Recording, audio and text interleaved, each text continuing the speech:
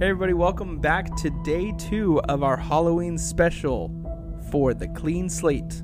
I'm your host, Daniel, and my co-host, Carson. Say what's up, Carson. What's up, guys? Today we got for you the movie Nope. Nope. N-O-P-E by Jordan Peele. His third feature film. Guys, this was a good one that we wanted to add to our list because one, it's a little bit newer, it's more relevant. And we disagree. And we both disagree on this film. In the coming days, we are going to be doing some horror movies, some Halloween movies. It's just going to be kind of our top picks not our top picks, I guess, but fun kind of grouping of our 31 days. Some of these are like genuinely stupid movies that I picked that I love. Like, here's a sneak peek. We'll probably post online so you guys can watch along. But here's a sneak peek. Killer Clowns from Outer Space. Exactly. And that's going to be a nail biter. It's dumb, but I love it. I can't believe you're making me watch that. Anyway. It's classic. Guys, back to it. We are talking about Jordan Peele's new third installment. Great cast, really, for... Yeah. Some of his regulars. Yeah, Daniel Kaluuya, Steven Yeun. Yeah, Steven Yeun. Who is the girl in it? I'm not too fond of her. Keke Palmer. Keke Palmer. If you have never heard or seen this movie, this is the logline for it. The residents of a lonely gulch in inland California bear witness to an uncanny and chilling discovery. UFO! A UFO. So it's pretty obvious what this is. Or you think it's obvious. There's a little bit... Okay, it's not like a massive twist, I guess. We just talked about it. But I guess it's different than what you're expecting. Yep. In some ways. It always is with Jordan Peele. Yeah, I wouldn't say he's not like an M. Night Shyamalan, like he has to have the twist. I don't know, man. No, he's not, dude. He just likes starting to become that. That you're so far off. You're off base. Jordan, I think, is close to becoming as predictable as M. Night Shyamalan. I strongly disagree, but we don't have to argue. It's I'm not saying that the twist wasn't good in this one, but it's really like this one was a miss for me big time. So I think I know. Okay. I think I might know why you didn't love it. Probably not. I have a feeling. Okay, but keep going. This Nope isn't really a horror film. But neither was Us, really. I would say Us still leaned more horror, though. Yeah, that's true. Not Get Out, Nope though. is further... I feel like with each film, he's getting further away from horror, and it's becoming kind of his own... Like psychological thrillers, almost? Maybe like a thriller. This felt more like thriller sci-fi. Mm-hmm. Maybe some like surrealist stuff in there too. I don't know. The next movie might be really wacky, whatever he does. Yeah, you can tell they're getting more wacky as he goes along. He's still getting great casts, but it's just like, wait, what? Like, even Us was a little bit of a stretch for me. I loved Us. I love it so much. I love the soundtrack. I love the shooting. I love all of it. But the story at the end was like, oh, okay. Like, it was good. So I connected with it. It was good, but at the very end, when everybody's like taking over the world, you're like, oh, okay. I will say with Nope, I felt less of an emotional connection. 100%. I also, because Get Out and Us kind of have like this social message as well. Nope does have a message, in my opinion. What do you think the message is? It's just, I think it's a reflection on how we view traumatic events and how we capitalize off them. That's the message? I think that's strongly implied, at least. I think that's a theme. I don't think it's the message, though. Maybe there's not a message. Maybe it's just all theme, and then we have to make our own conclusions. Exactly at the end of the movie, like they're really just trying to profit off of this. Everybody's trying to profit off of it. They still get what they want at the end. Yeah, exactly. Yeah, everybody's trying to profit off of it at the end. Maybe the message is profit off trauma. I think I know what the message is. Remember the guy that's like trying to get the shot, but like he sacrificed. The cinematographer. Yeah, I love his. He was okay, a badass. So there's this guy who's like trying to film this UFO, and he in the last, like, I call it the final battle. Yeah, it's not really a battle. Well, it kind of is, but he's trying to get this magical shot on like a film camera, but he has this cardigan cape thing that's like flowing in the wind, and this dude has the deepest voice ever, and he does the purple people, purple eater, whatever the heck that kid's book or something. Yeah. But he's a funny character. I don't know. Yeah, I liked him a lot. Okay, what were you gonna say about him? No, I was gonna say that he like sacrifices himself to get the proof to show people the shot. Yeah, but it's like, but also, what's the message in that? Sacrifice yourself to get. So I think that guy didn't care about people. Yeah, I think he cared about getting the impossible shot. So for him, it was more about the art, not the people consuming the art. Okay, let's back up real quick because there's so many holes in this movie that I think are just have nothing to do with. So you think there's plot holes? Yeah, I do. Maybe you can help me with it. Plot holes are just okay. Yeah, let's hear them. Let's first start off with this movie is about Daniel Kaluuya, however you say it, Kaluuya. Yeah, I have no idea. Oh my gosh. And Keke Palmer, their characters are brother and sisters. They are a horse rancher. They have a bunch of horses and they do Haywood horses or something like that. Yeah, it's like they train horses to be actors pretty much in LA. And so you can tell that they kind of live in the shticks. Not the shticks. What would you call it? It's not the grapevine. Like in the Santa Clarita. I would say inland. You're stupid. Inland, California. You're stupid. It's probably Santa Clarita, to be honest. Yeah, it looks like Santa Clarita. Honestly, it doesn't even look like Santa Clarita. I'm sure they filmed this out of state, but no, because I've seen that Fry's. Yeah, I'm pretty sure they did film it in that area. Yeah, this is on location. Yeah, I think you're right. So, at the very beginning of the movie, spoiler, kind of, his dad dies. It's the first 2 minutes almost. So this coin falls through his head and just kills him. And then it sets off this thing of wait, where did this coin come from? Everybody's thinking, oh, it's a plane crash, whatever. Turns out it's aliens. And they spend pretty much the entire movie trying to capture these aliens on camera. Footage of it so they could have an Oprah moment. Yeah. Real life proof of aliens, undeniably so. There's also kind of Steven Yeun's character. This is kind of like the side quest of a story, which I actually think is more interesting than the alien side of things. Exactly. I think that would be a really cool. Well, Jordan Peele has mentioned these characters they're going to come back potentially. Interesting. And I think he means the Steven Yeun stuff more so than the alien stuff, but I don't know. So there's this whole idea that Steven Yeun was on this TV show where there was a monkey character, and it was a sitcom in front of a audience. Yep. And the monkey goes crazy and kills people. Kind of a spoiler. That's also within the first 2 minutes. But so you kind of get revealed some of his past, and they compare it to the monkey to the UFO. There's a comparison there. I don't want to spoil why, but I thought that was interesting. And I will say they didn't really continue with that as much as I wish they would have. Mm-hmm. I don't know what the logical conclusion of all that would be.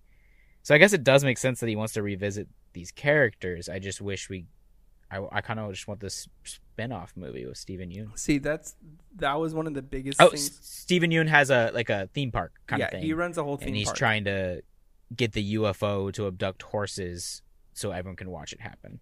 Yeah, and he's using it as a part of his show.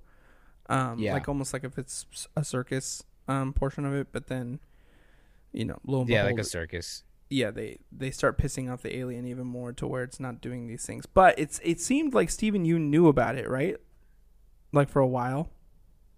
It seems like he's known for a while. I mean, potentially he instigated the whole thing. Right. Well, no, because at the beginning there is an audio that you hear about these two hikers that go missing.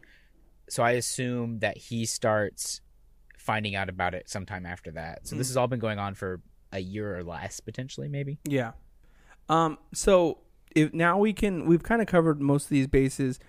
Honestly, the worst part for me was the monkey, whole flashbacks, because. Oh, you didn't like it? No. That's the deal. Is I loved it. I thought that was so much better than the stupid. First of all, Keke Palmer is so freaking annoying. She's pretty much like Tiffany Haddish to me at this point.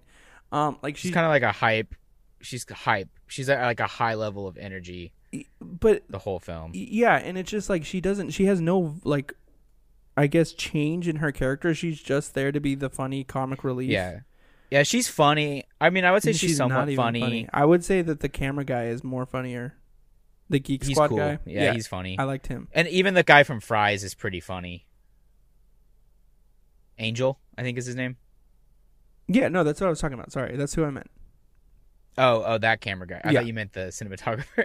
Yeah, no. Yeah, the guy from Fries. I didn't mind Kiki in this. Like, I didn't think it was really her fault, but I think her character could have had some more layers. Yeah, her brother has a lot more layers. Yeah, and that's why I think her Daniel Kaluuya's character is so well developed. Like, he's doing this like for his dad. He wants to get out of this like horse business, but he doesn't know if he should because his dad started this business, but his dad also just died like a couple months ago. So it's like there's a lot. Their sibling dynamic works for me though. Like, yes, I agree. But her by herself, it was just kind of missing like an emotional layer there. It wasn't deep enough for me. Anyway, that's what she said. Anyway, they yeah, we get a little blue on this podcast. So the back to the monkey thing is that like it was so good, but they did nothing with it to really connect the two or show why they were showing it that much. Like, in all honesty, they could have done like, because I can see like off podcast, I can see why they did it. Like, right, they're exploiting this monkey for like, it's a compare and contrast between two different animals. Exactly. Yeah. But it's also it's more of just leave this in. It's just like a compare. The UFO is an animal. You find that out. I'm not gonna leave it in. It's fine. Pretty much just it's War fine. of the Worlds. Honestly, this movie is War of the Worlds. The alien sucks you up through its butthole, and it's terrifying. Like that's my worst nightmare. I didn't know it was, but it is. When the people are screaming and the UFO's flying by, like while they're in the UFO, right? That freaks me out a little bit. Yeah, that was pretty cool. Just like putting myself in their shoes, but watching it, I didn't feel scared, I guess. Yeah. I don't know. It's just the monkey thing. I feel like it took up about like 50% of the film. It was half the film, yeah. Such a small payoff. Like, they could have done that in 2 I feel like scenes. There's got to be more to it, though. Like, I feel stupid. Like, exactly, and that's why I wanted to be, like, I wanted them to do more with it then. It's like, okay, then show me. Because they would just show clips and clips of it for, like, no reason. And I wonder if there was some kind of external pressure to like cut back on some of the extra stuff. Yeah, I mean, if you really think about it, maybe this whole movie is about like preserving animals and like not, I guess, messing with them too much because we don't know. I've seen I mean, that's a lot of Jaws comparisons. People are saying this is like Jordan Peele's version of Jaws. So like oh, let's keep the beach open even though there's a shark that's killing people. That way we can make money. So this is it almost, if you think of it that way, it could be like, let's not keep the beach open. Let's not only keep the beach open, but let's use the shark as a show. Yeah. And so that's also like the monkeys being used as a show, the UFOs being used as a show. The horses are being used as a show because they are. But then we as people will say that's bad, right? When we see animals being exploited for television. But if we capture them doing something crazy in the wild, maybe there's something there. But I don't know. That could be a reach. I feel like we are reaching a bit, trying to find something good for it. A philosophy class would have a heyday with this. Oh, yeah. And I feel like that's kind of the direction we're going to right now. I do have a question for you. What's up? And see, did you notice how... so I just watched Us the other night to show Alyssa because we're doing Universal Horror Nights. And so I wanted her to make sure she knew some of the stuff that was going to be there. Mm-hmm. So we watched Us and Nope because those are both part of the event. And we're like, Us opens with a Bible verse and Nope opens with a Bible verse. And I'm just curious if there's more to that. I don't have those verses, but I just wonder if you heard anything because I haven't really looked into it. I haven't looked into it. That is kind of interesting, though. Maybe it's part of Jordan Peele's background. I mean, I don't... Yeah, did he grow up religious or spiritual or anything? I mean, I can't find it. I don't know if there's anything that connects to that. Well, maybe we'll look it up and we'll further this conversation another time, maybe. Also, I do think, though, that the coolest thing about this movie, I will say, is that they filmed it in IMAX cameras.